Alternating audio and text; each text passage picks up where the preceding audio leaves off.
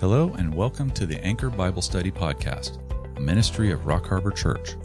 We want to help guide and grow you in your walk with the Lord by providing an in-depth study of God's Word with our Wednesday evening Bible studies here in this podcast. So please grab your Bibles and let's set a course for spiritual maturity. Here's Pastor Brandon with this week's lesson. What I wanted to get into then, we went on a bunny trail last week, and I want to start getting, just flush it out a little bit before we get back into Romans. And it's the idea that under Calvinism, your prayers really don't matter because you're not going to change God to do anything. And so we talked about how Calvinism relegates prayer to just simply your duty. It relegates prayer to just simply gratitude. But what Calvinism does about prayer is it guts prayer of supplication. One of the definitions of prayer is not just simply to praise God. It does, and you're to do that. But there's an element in prayer, a major element called supplication, where you ask God for things. Well, if I'm a Calvinist and I'm asking God for things, then in their schematic, in their theology, I guess, if He answers your prayer, He was going to answer it no matter what. It was going to happen no matter what, whether you prayed or not. It was going to happen. And if He doesn't answer it, He wasn't going to answer it to begin with, so you shouldn't have even prayed. So it relegates prayer and the aspect of supplication to an effort of futility. What's the point? It's just like the evangelism. What's the point of evangelizing if God's going to call the elect and that's it? So then we came to the idea that, okay, so then if we know God knows all and has foreknowledge, which is part of His omniscience, then how does prayer, under a free grace or traditionalist or mediated view of salvation, how do we view prayer as affecting what God does? Because we obviously understand the Calvinist version is wrong. Because that's like dealing with Zeus from the Greek gods and that, you're a product of the fates. You can't change anything. It's all a destiny set for you. So then we come into Christianity and we see that God gives people free will. So how does the free will of creatures and their speaking to Him affect Him? Well, first of all, let's define what prayer is. Prayer is our ability to speak to the triune God. Okay? How does God speak to us? He speaks to us through His Word. So the way it works is God speaks to us through His Word, and He can also speak to us in pressing things on our hearts and whatnot. But the primary vehicle is the Word. How we speak back to God is through prayer. So basically, prayer involves a relationship with Him. That's the basis of a prayer, is you have to have a relationship with the Creator. So that should tell us what prayers He answers if an unbeliever is praying to Him. So you have to have a relationship with Him. You have to acknowledge who He is and understand Him. You have to do supplication, ask Him for things, and then you are actually, on the third part of prayer, is you're conversing with Him. You're conversing with Him. That's what prayer is.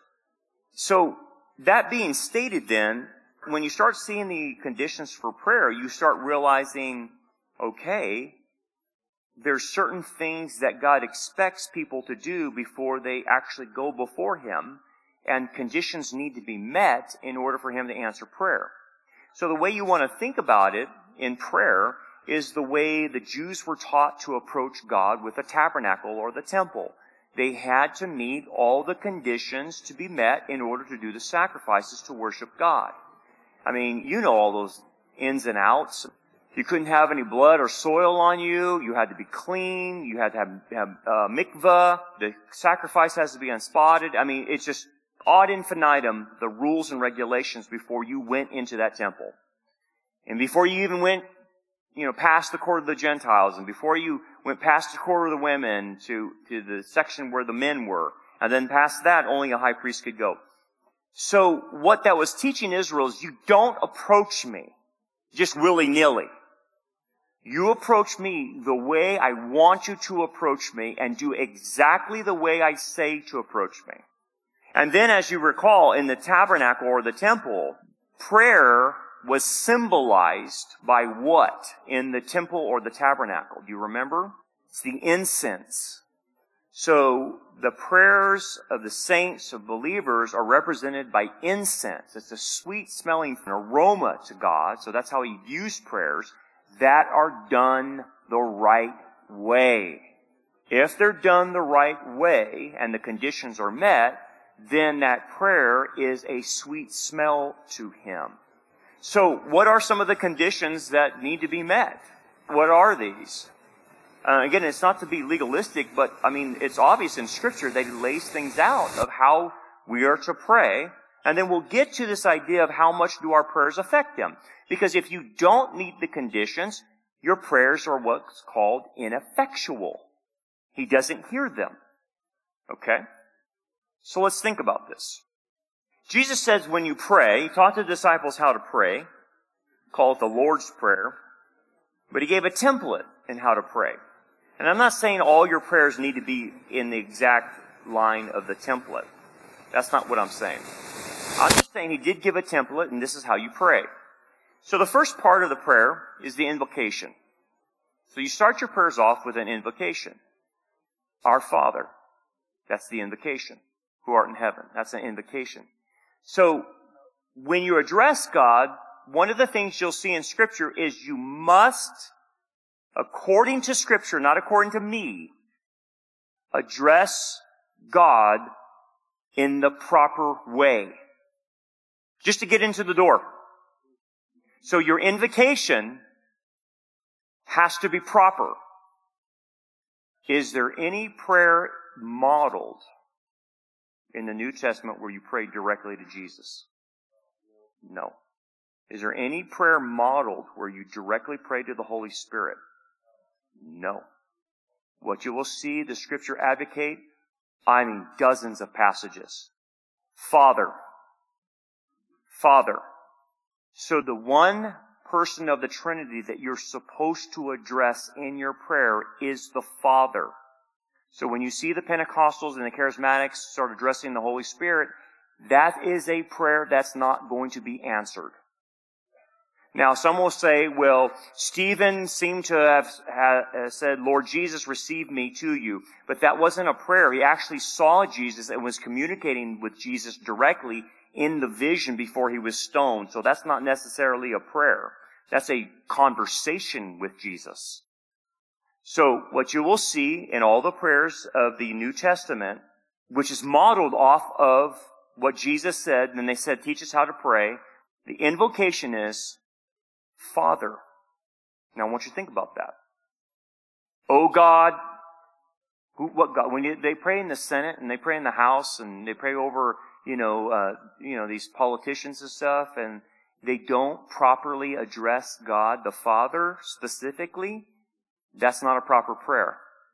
The other backside of the prayer in the invocation is you must end the prayer with the authority that allows you to approach the Father.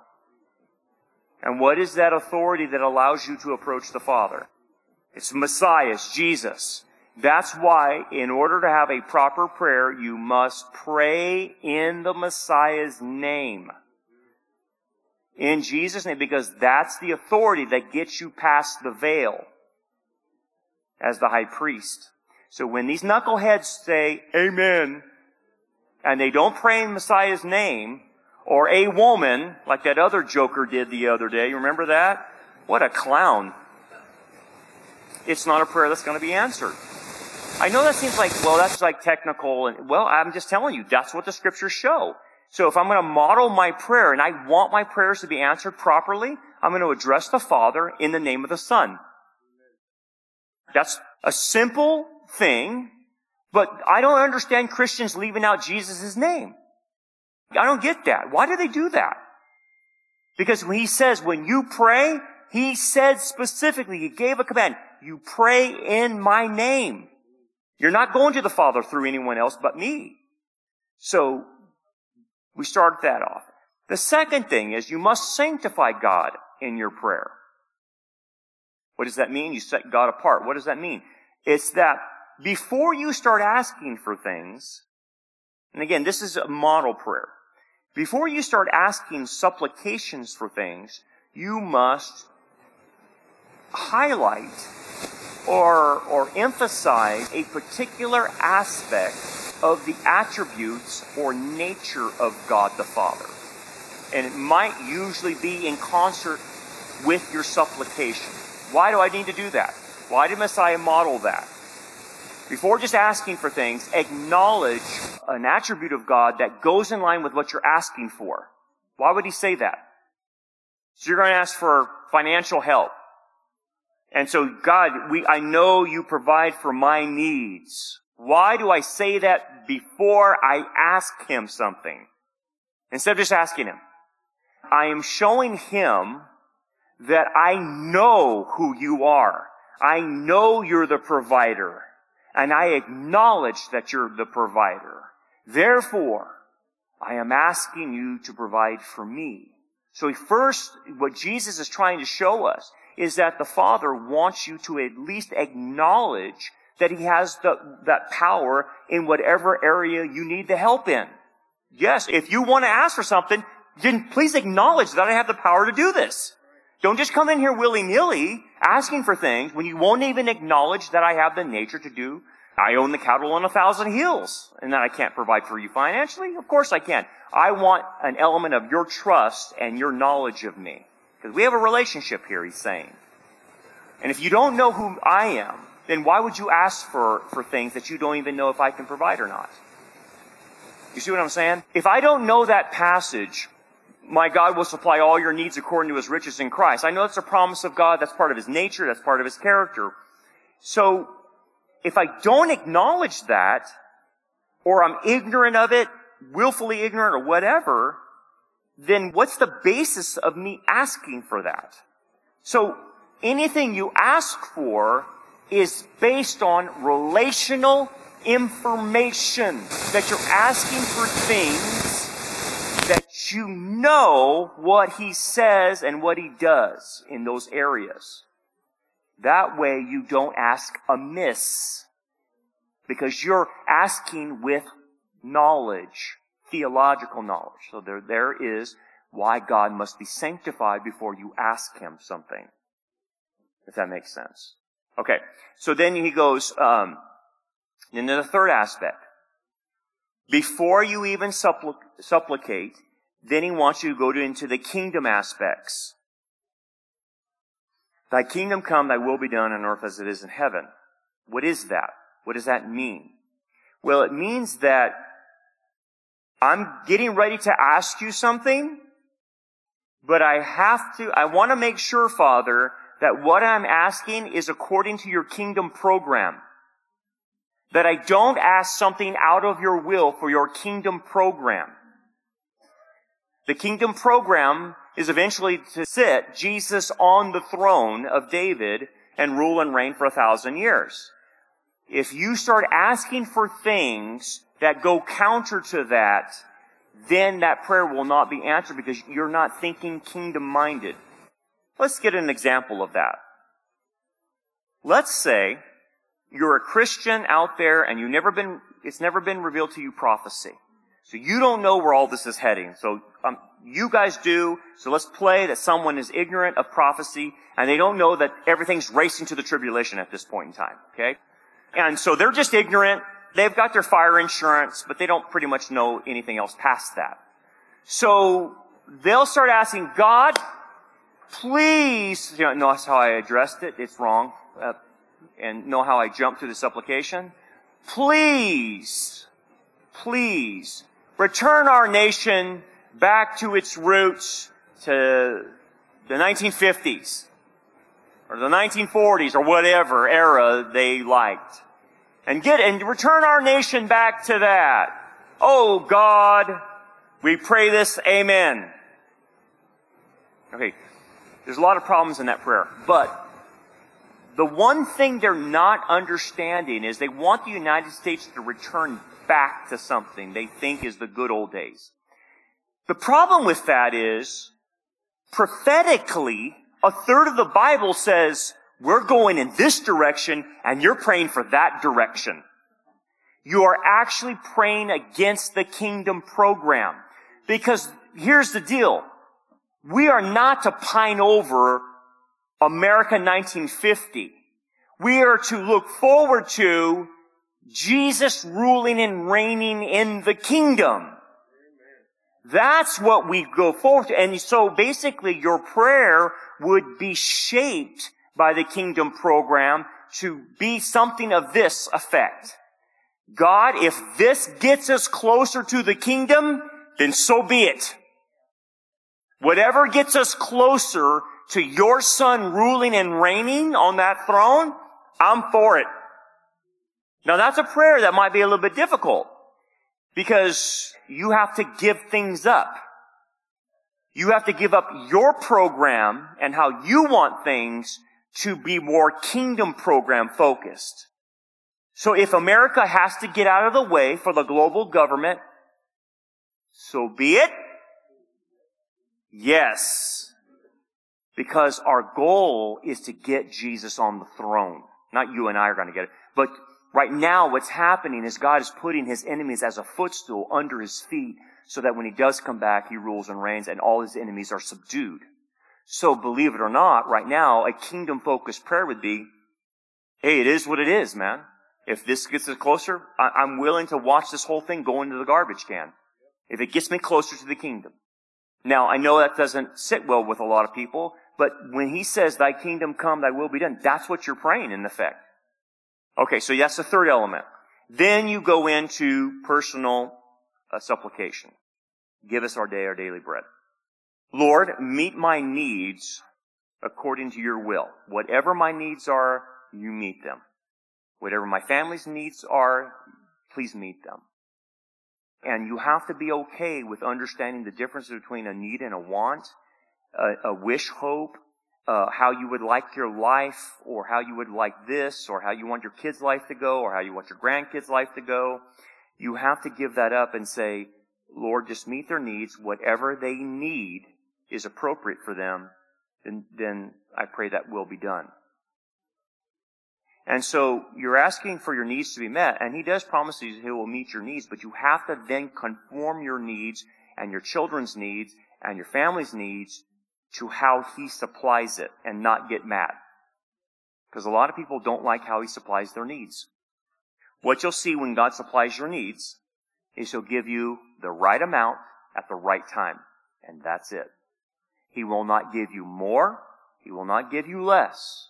He will not do it on your time. He will do it on His.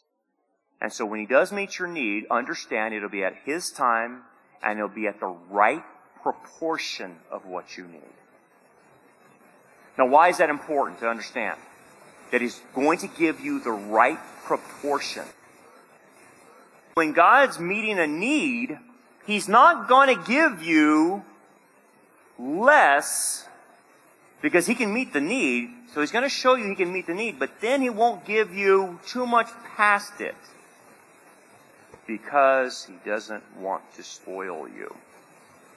He's a perfect Father. He knows exactly how much you need, and if He knows if He goes past a certain point, then you will become a spoiled brat, and you will expect that, and you will expect more, and you will get too comfortable, and you won't trust. So let's say He gives you more toilet paper than you could have, and you have a year's supply of toilet paper.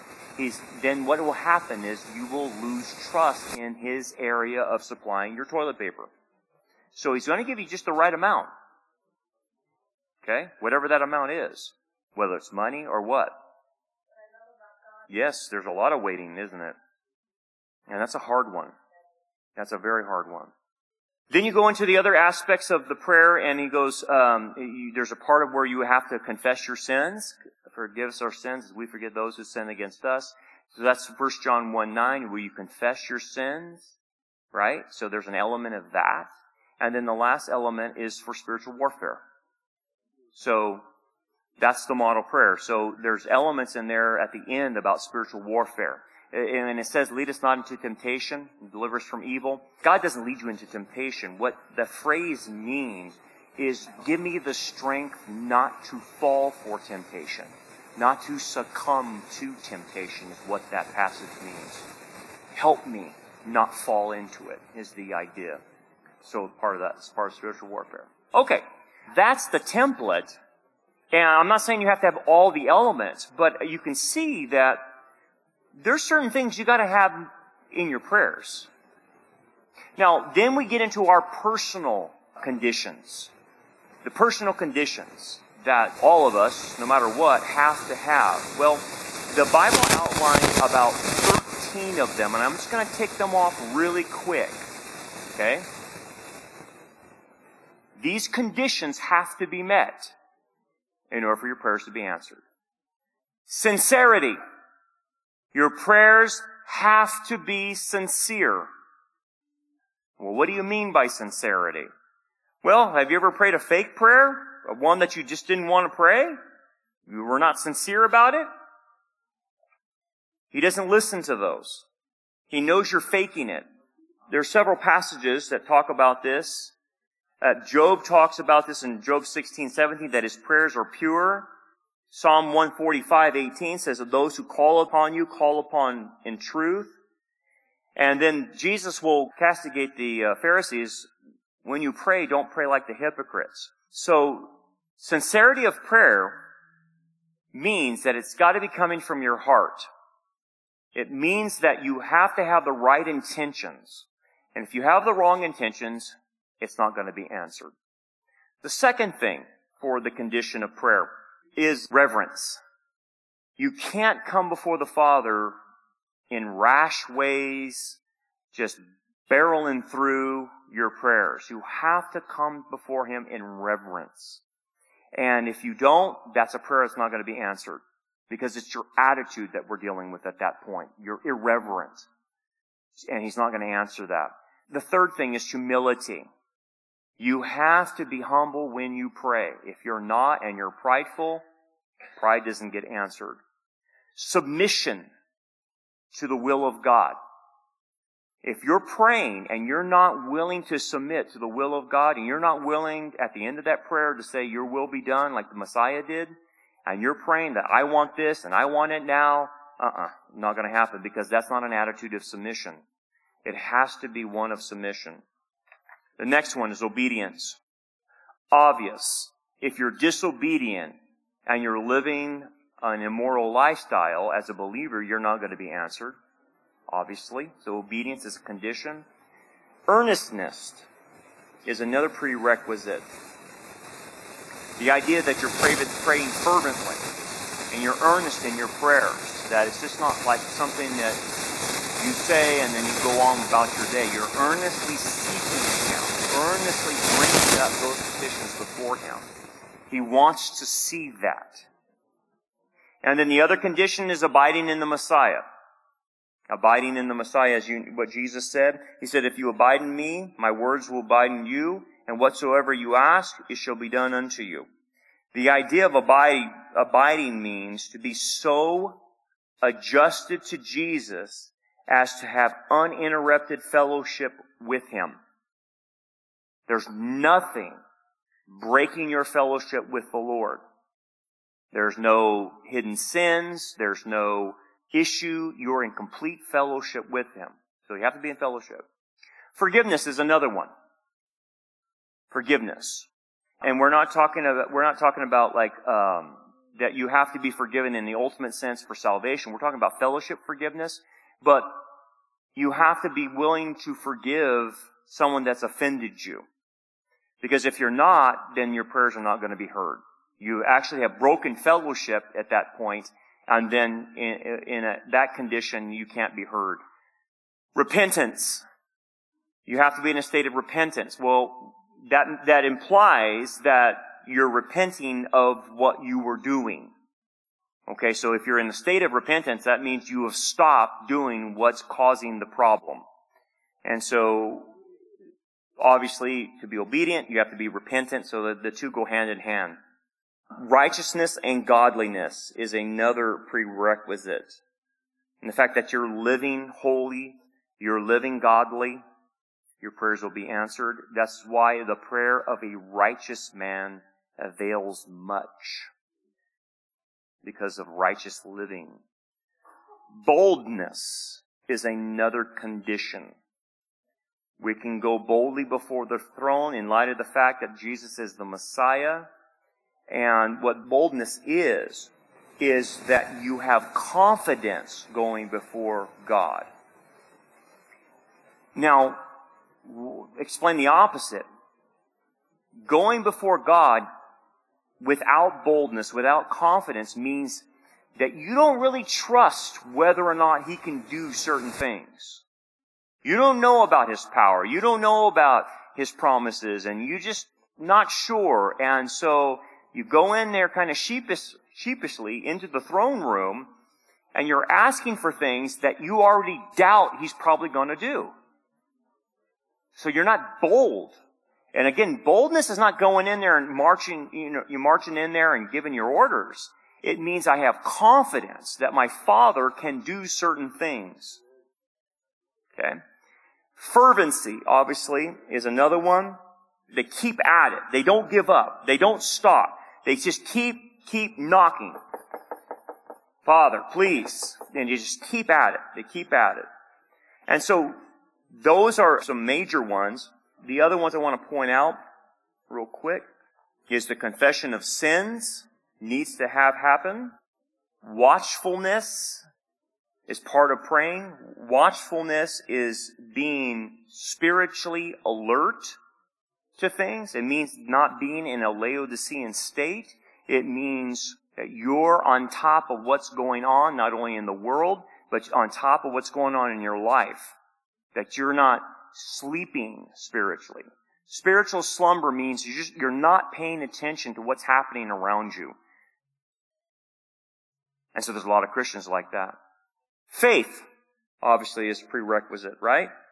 And in that sense, you have to have faith in who God says He is and what He will do. That's another prerequisite.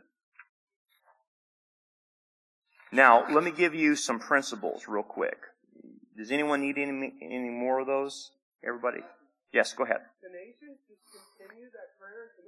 Yeah, you do. You do continue that because obviously there's something deeper going on. Maybe there's a nicotine addiction or something like that. But the issue then becomes, where is your heart? If your heart is, man, I messed up again, I'll repent and try this again and whatever. That's a repentant heart versus, I ain't stopping chewing. This is my God-given right. This is America, that kind of thing. And bless God, I'm not going to stop this addiction. I can stop any time, right? They'll say that. But I choose not to stop. You're seeing an unrepentant heart at that point. No. You have the right attitude, because the right attitude always wants to do the right thing and repent. The unrepentant attitude doesn't care. So if you didn't care, that's the problem. And that's why that person's prayer is not going to be heard. Because they're not in a repentant mode. Yeah. A couple things before we wrap up. Other hindrances to prayer. Lack of concern for others. A lack of concern for others will hinder your prayers. Now, primarily it's referring to in the Bible, the lack of concern has to do with other believers in the church. Not so much people outside in the world. The primary emphasis is on how you treat other believers and if you are concerned about them. If you lack concern for other believers in general, He's not hearing you. Because your attitude's wrong about your brothers and sisters in the Lord. Idolatry is another thing that'll keep people's prayers from being heard. What do you mean?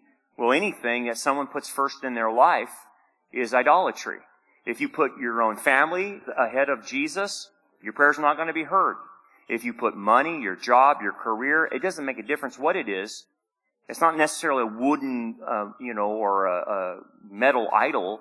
It's whatever you put ahead of Jesus. If you put things ahead of God, you have an idol, and you're practicing idolatry, and that won't be heard. You just won't be heard. The other thing is, for men, a lack of love for your wife will cause a man's prayers to be hindered. Now, what you'll see is a twofold aspect, that the man is supposed to know their wife, treat her as the weaker vessel, and protect her. So let's flesh that out, because a lot of people are not quite clear on that. In order, men, to know your wife, it requires something of you. Okay? The term means you need to have intimate knowledge of your wife. You need to know her core values. You need to know what makes her tick, what ticks her off, right? And that's an easy one to figure out. You figure that out in the first year of marriage.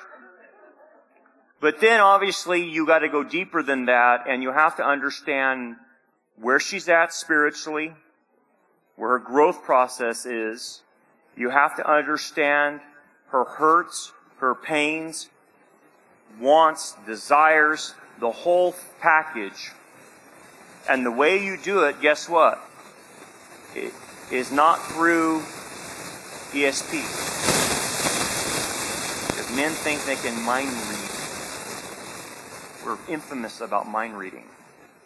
I know what she likes. I'm good. No, you don't. You don't know. You have no clue. And guys go through their whole life thinking they have a clue. And then the women say, he never understands me. And it's just, what do you mean I don't understand you? I know what you're saying. You've never been in a counseling session when this is going on, so this is what they're going through. Guys, what is required of you to know your wife so that your prayers can be answered is you must ask them questions. You have to talk to them, yes. You have to talk to them. And listen. Not just watch the sports. And I know it sounds cliche, but believe it or not, you can become, as a guy, kind of this lunk, and the spiritual lunk, I call them. And these spiritual lunks, like, they think they got it figured out, and they're so clueless about their wives. And what they don't realize, it's hurting them spiritually, because every prayer they fire doesn't get past the ceiling. Because God's saying, you don't even know your wife. What makes you think I'm going to listen to anything you have to say? You better go back and fix that situation before you bring it to me. Now, why pick on the guys? Why pick on the guys? Why is Peter picking on guys all of a sudden? I mean, come on. Isn't this like, isn't she has to know us too? Ah, you got it. That's why the guy is chosen. Did you hear what he said? The man is the spiritual leader of the home. He bears the burden and the responsibility to know things. Not the wife, because the wife is not the spiritual responsibility in the home. It's the guy. That's why Peter's picking on the guy. And so, typically the man prays for his family. That he's usually, like in the patriarch days, it's the man of the family that was the high priest, so to speak. Like Abraham was the high priest of his family. And Job was a high priest of his family. And so it's hearkening back to that Jewish context, to where the man bears that responsibility in the home, and he is likened unto a high priest for his family. Therefore, he has to know the information. Not his wife. He does. And by the way, you can expand that out into the kids. The man is responsible to know what's going on with the kids' lives and not relegate that to his wife. And say, you just take care of them, I don't want to mess with them. No. The spiritual head has to get into the business of it. He has to know what's going on with the kids.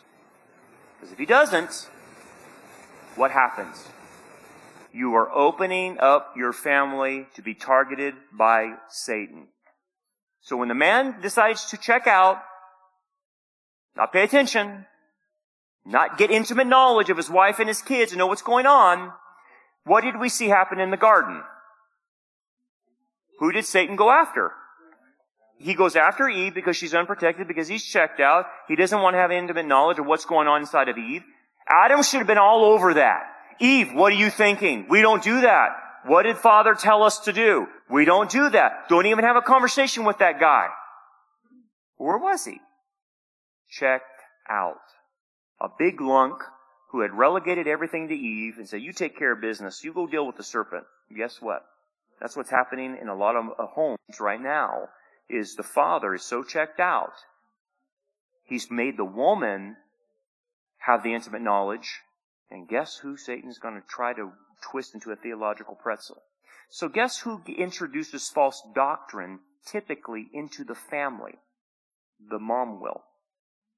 The mom will be the one who ushers it in. I can tell you this, after 20 years of watching this, it's true. She'll read a book. She'll read a book. Yeah, Beth Moore, Jesus Calling, or some book, and its lights are on fire. And she comes home with that, and she doesn't realize that in her book is 10% false doctrine. And then she starts practicing it in the home. And before you know it, the family goes upside down theologically, and they don't know why. It's because Satan used her to get false doctrine into the family, and it's got them. And it happens every time. Down to the wire. I've seen the pattern over and over again. So, I know that's more than what you wanted to know, but that's why he says, guys, your prayers will be hindered if you're not doing the spiritual protection you're supposed to be doing. He's not going to listen to you. Anyway, we'll continue this next time. There's a lot more behind it all, and I hope that helped out with understanding about prayer. Have you still answered the question, though? The theological question still remains. If God already knows what's going to happen, what good is your prayers? Just obedience, duty? Go ahead. No. Jeff? So he's not omnipresent, omniscient, and omnipotent? What authority are you talking about? You better check your references about where that authority comes from, because I think you're using a passage that refers to church discipline about authority. We'll get back to you on that. Yes, that's true. True. So that's part of it, conforming our will to His. So, but can prayer change the direction of things? But I thought God already knows what's going to happen. So how is that going to change anything? So let me see if I can rephrase this. Are you saying He's already made the decisions? They're already set. Okay. And so because of that, then how does our prayers interact with whatever's been decided already? Because He's outside of time. Yeah. So, I know exactly what I mean. I'm not describing it right. So we pray, and we're in time. We're in time. Yeah. He hears our prayers. Uh-huh. And He makes that decision. Yeah. God, how do I describe this? He makes that decision. You're close. But he's outside. How do I describe it? He knew what that decision was going to be. He knew what we were going to do. He knows today. Yeah, He knows what we're going to do. Yep. So that decision, He knows what decision He already made. He knows it 1,000 years ago. Does that make any sense? Yeah, I think. So, let me see if I can. So let me pinpoint you down. Is His decisions based on our decisions? Not our decision. It's His decision, His decision, okay. Based on our supplication. With the consideration of our supplication. He may or may not do something different. Okay, I got you. I'm thinking that prayer is God's way of painting our minds for our ability to see what's in front of us and moves us to see it His way. Yes, that's true. That is a part of prayer, but we're talking about the efficacy, the effectiveness of prayer. Not so much conforming our will to His, that's a given. But is our prayer, when it says a prayer of a righteous man avails much, avails what? What does it change? I'm not saying, that's the easy one. It changes us. But what James is saying, there's actually something positive that happens in its effect on God. Well, I think prayer, if we're praying to God for His will to be done in our life, I think that because we're in the time frame we're in, we learn to trust Him more and more. Because we can look back at the prayers that we prayed, and we can see as we look back that God has taken care of it all the way through. Absolutely. No doubt about it. But my question comes back to James. He says that if I have a righteous man praying, it's going to avail much on God. It will do something to God versus a sinner praying. So what I'm trying to get at is, what is that thing? Okay, God. I think if we pray a righteous prayer, How much does it avail? Does it change him? Does it do anything? How? If he's already decided. more and more, even maybe more than we even ask for. I mean, that's happened to me a lot of times. So what he's brought out, and what you're bringing out too, is you have to understand that there's two dimensions going on here. God is in the eternal now, and we're in the space-time continuum. So this is where some of the confusion starts happening. You have to keep your spaces different. God's an eternal being, yeah?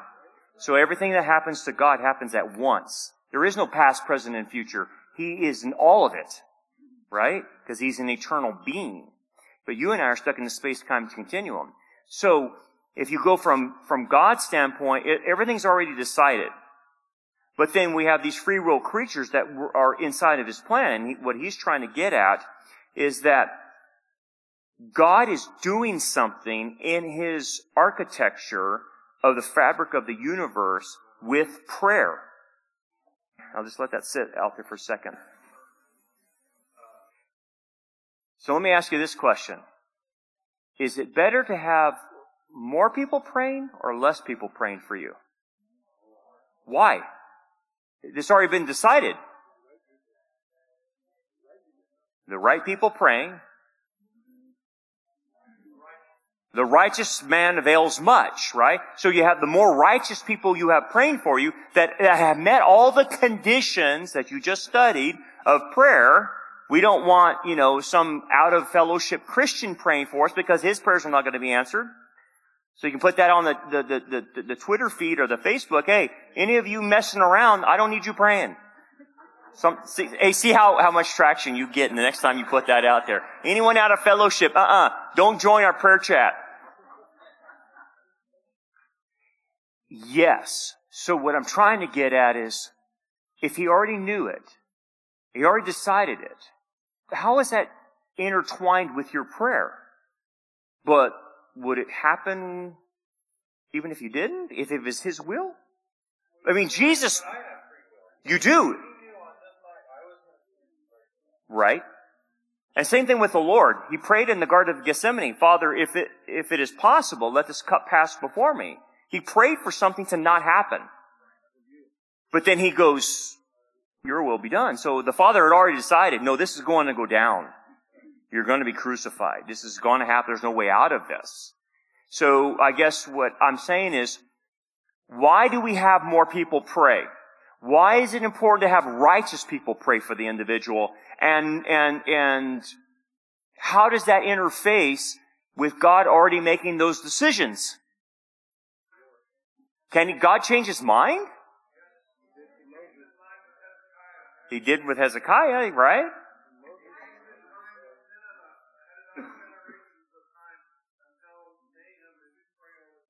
That's right. So, based on that, is that in the architecture of the universe and the way God has designed our space-time continuum, in the architecture, God apparently has built into the architecture the quality and effectiveness of free will creatures prayers into his equation. But God already knows what he's going to do. Of course he does. But he takes into account the prayers of the righteous into his plans. Even before the foundation of the world, yes. Did he know you were going to pray? Yes. He took that into the equation before the foundation of the world. He already knew how many people would be praying for Ernie in the hospital. He already knew how many people would be praying at a church service. He already knew how many thousands of people would be praying for the United States. He already took that into account.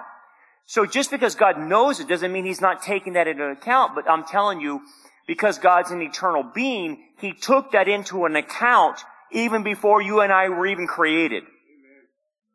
He already has taken note.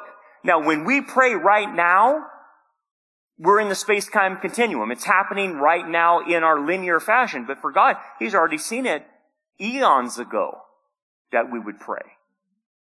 Did he take that into account? He sure did. Now, again, he decides based on how many prayers he incorporates, whether righteous, prayers or whatever. All that comes into the equation. And then, based on that, he has made his decisions. So guess what? This is what the Calvinists are not going to tell you.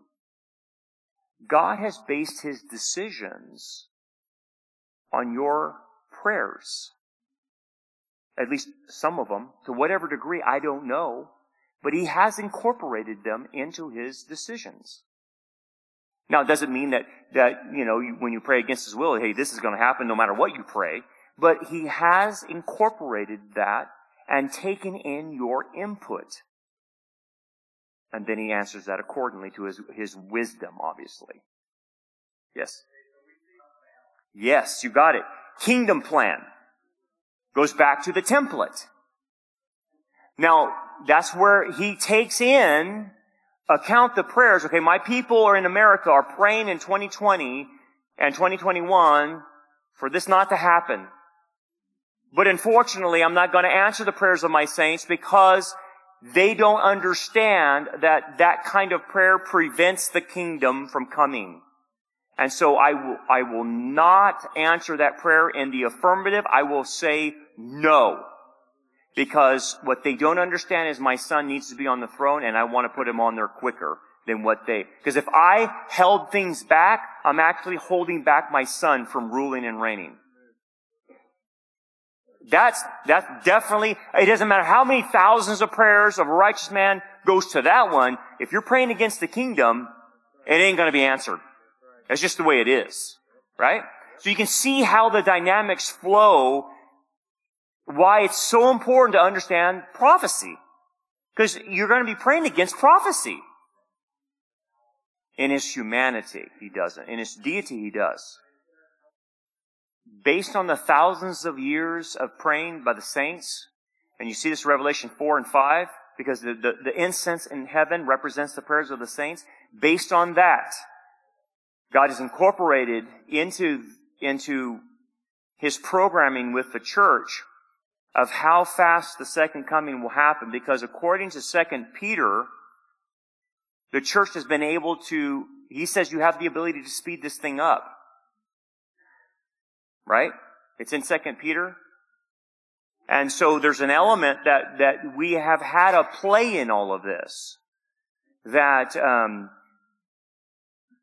we can hasten that day. That we can actually cause it to come quicker. But what is it? Well, it's been going on for 2,000 years and the church hasn't been really good about this. That's why it's taken so long. I don't understand what you're saying about I don't understand what you said about that. Jesus doesn't know the day or the hour. No, he does. Well, when Jesus said that he goes in, it's in Olivet Discourse. And Jesus in humanity says, not even the Son of Man knows the day or the hour. Notice the terminology, Son of Man. Not Son of God. When you see the term Son of Man, he is speaking from his humanity.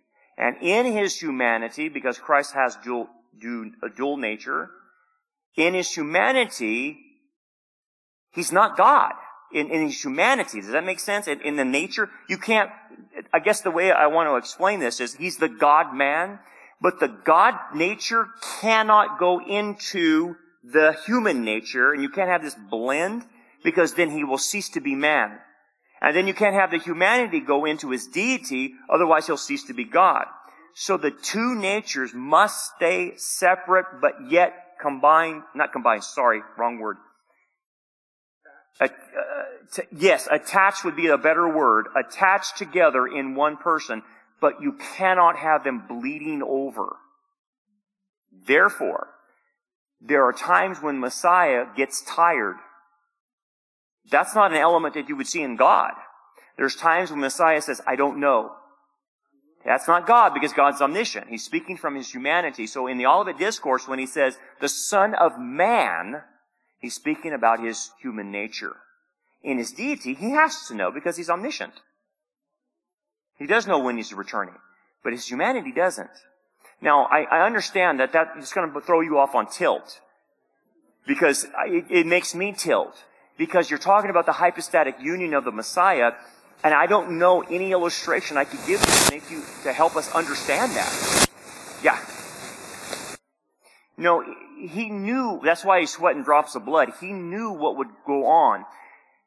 But his humanity is now not having fellowship with the Father. You can't say he separates from the Father in his deity.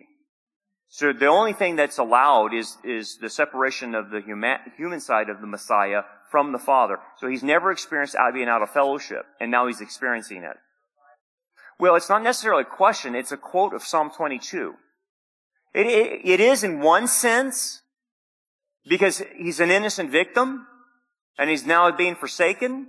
And so there's an element of, yes, he understands that, but it's also Psalm 22. It's what he's quoting. And the way the rabbis would quote things, you would quote the first part of the psalm, and it would trigger the whole psalm in people's minds. So what he's really doing is quoting Psalm 22 to the religious leaders so they can hear Psalm 22 is now being quoted, and it appears that the Messiah is being forsaken, but at the end, the Messiah is being vindicated. That's right. It's the spiritual separation and fellowship in his humanity, if that makes sense. But again, when you get into the hypostatic union, man, I'm telling you what, it gets to the point where it starts boggling your mind. And I'll just say this. You have to just simply bend a knee to apprehend it, but it's not necessarily required that you comprehend it fully. Because we can't. I can't comprehend the Trinity, but I apprehend it, and I apprehend the dual nature of the Messiah, but I can't fully comprehend it. Thanks for joining us for another episode of the Anchor Bible Study Podcast. We hope that this lesson is a blessing to you and helps grow you towards a more mature understanding of God's Word. Rock Harbor Church has another podcast called Anchor Sunday Sermons, and it's filled with past and present messages in Revelation, Genesis, and Exodus. If you enjoyed this message and would like to hear it, please check the description of this episode or search your favorite podcast streaming services for the Anchor Sunday Sermons. Support for both of our podcasts comes from your generous gifts and donations. For more information about our ministry, we invite you to check out our website, rockharborchurch.net. Until next time, remember, keep looking up, for our redemption draws nearer.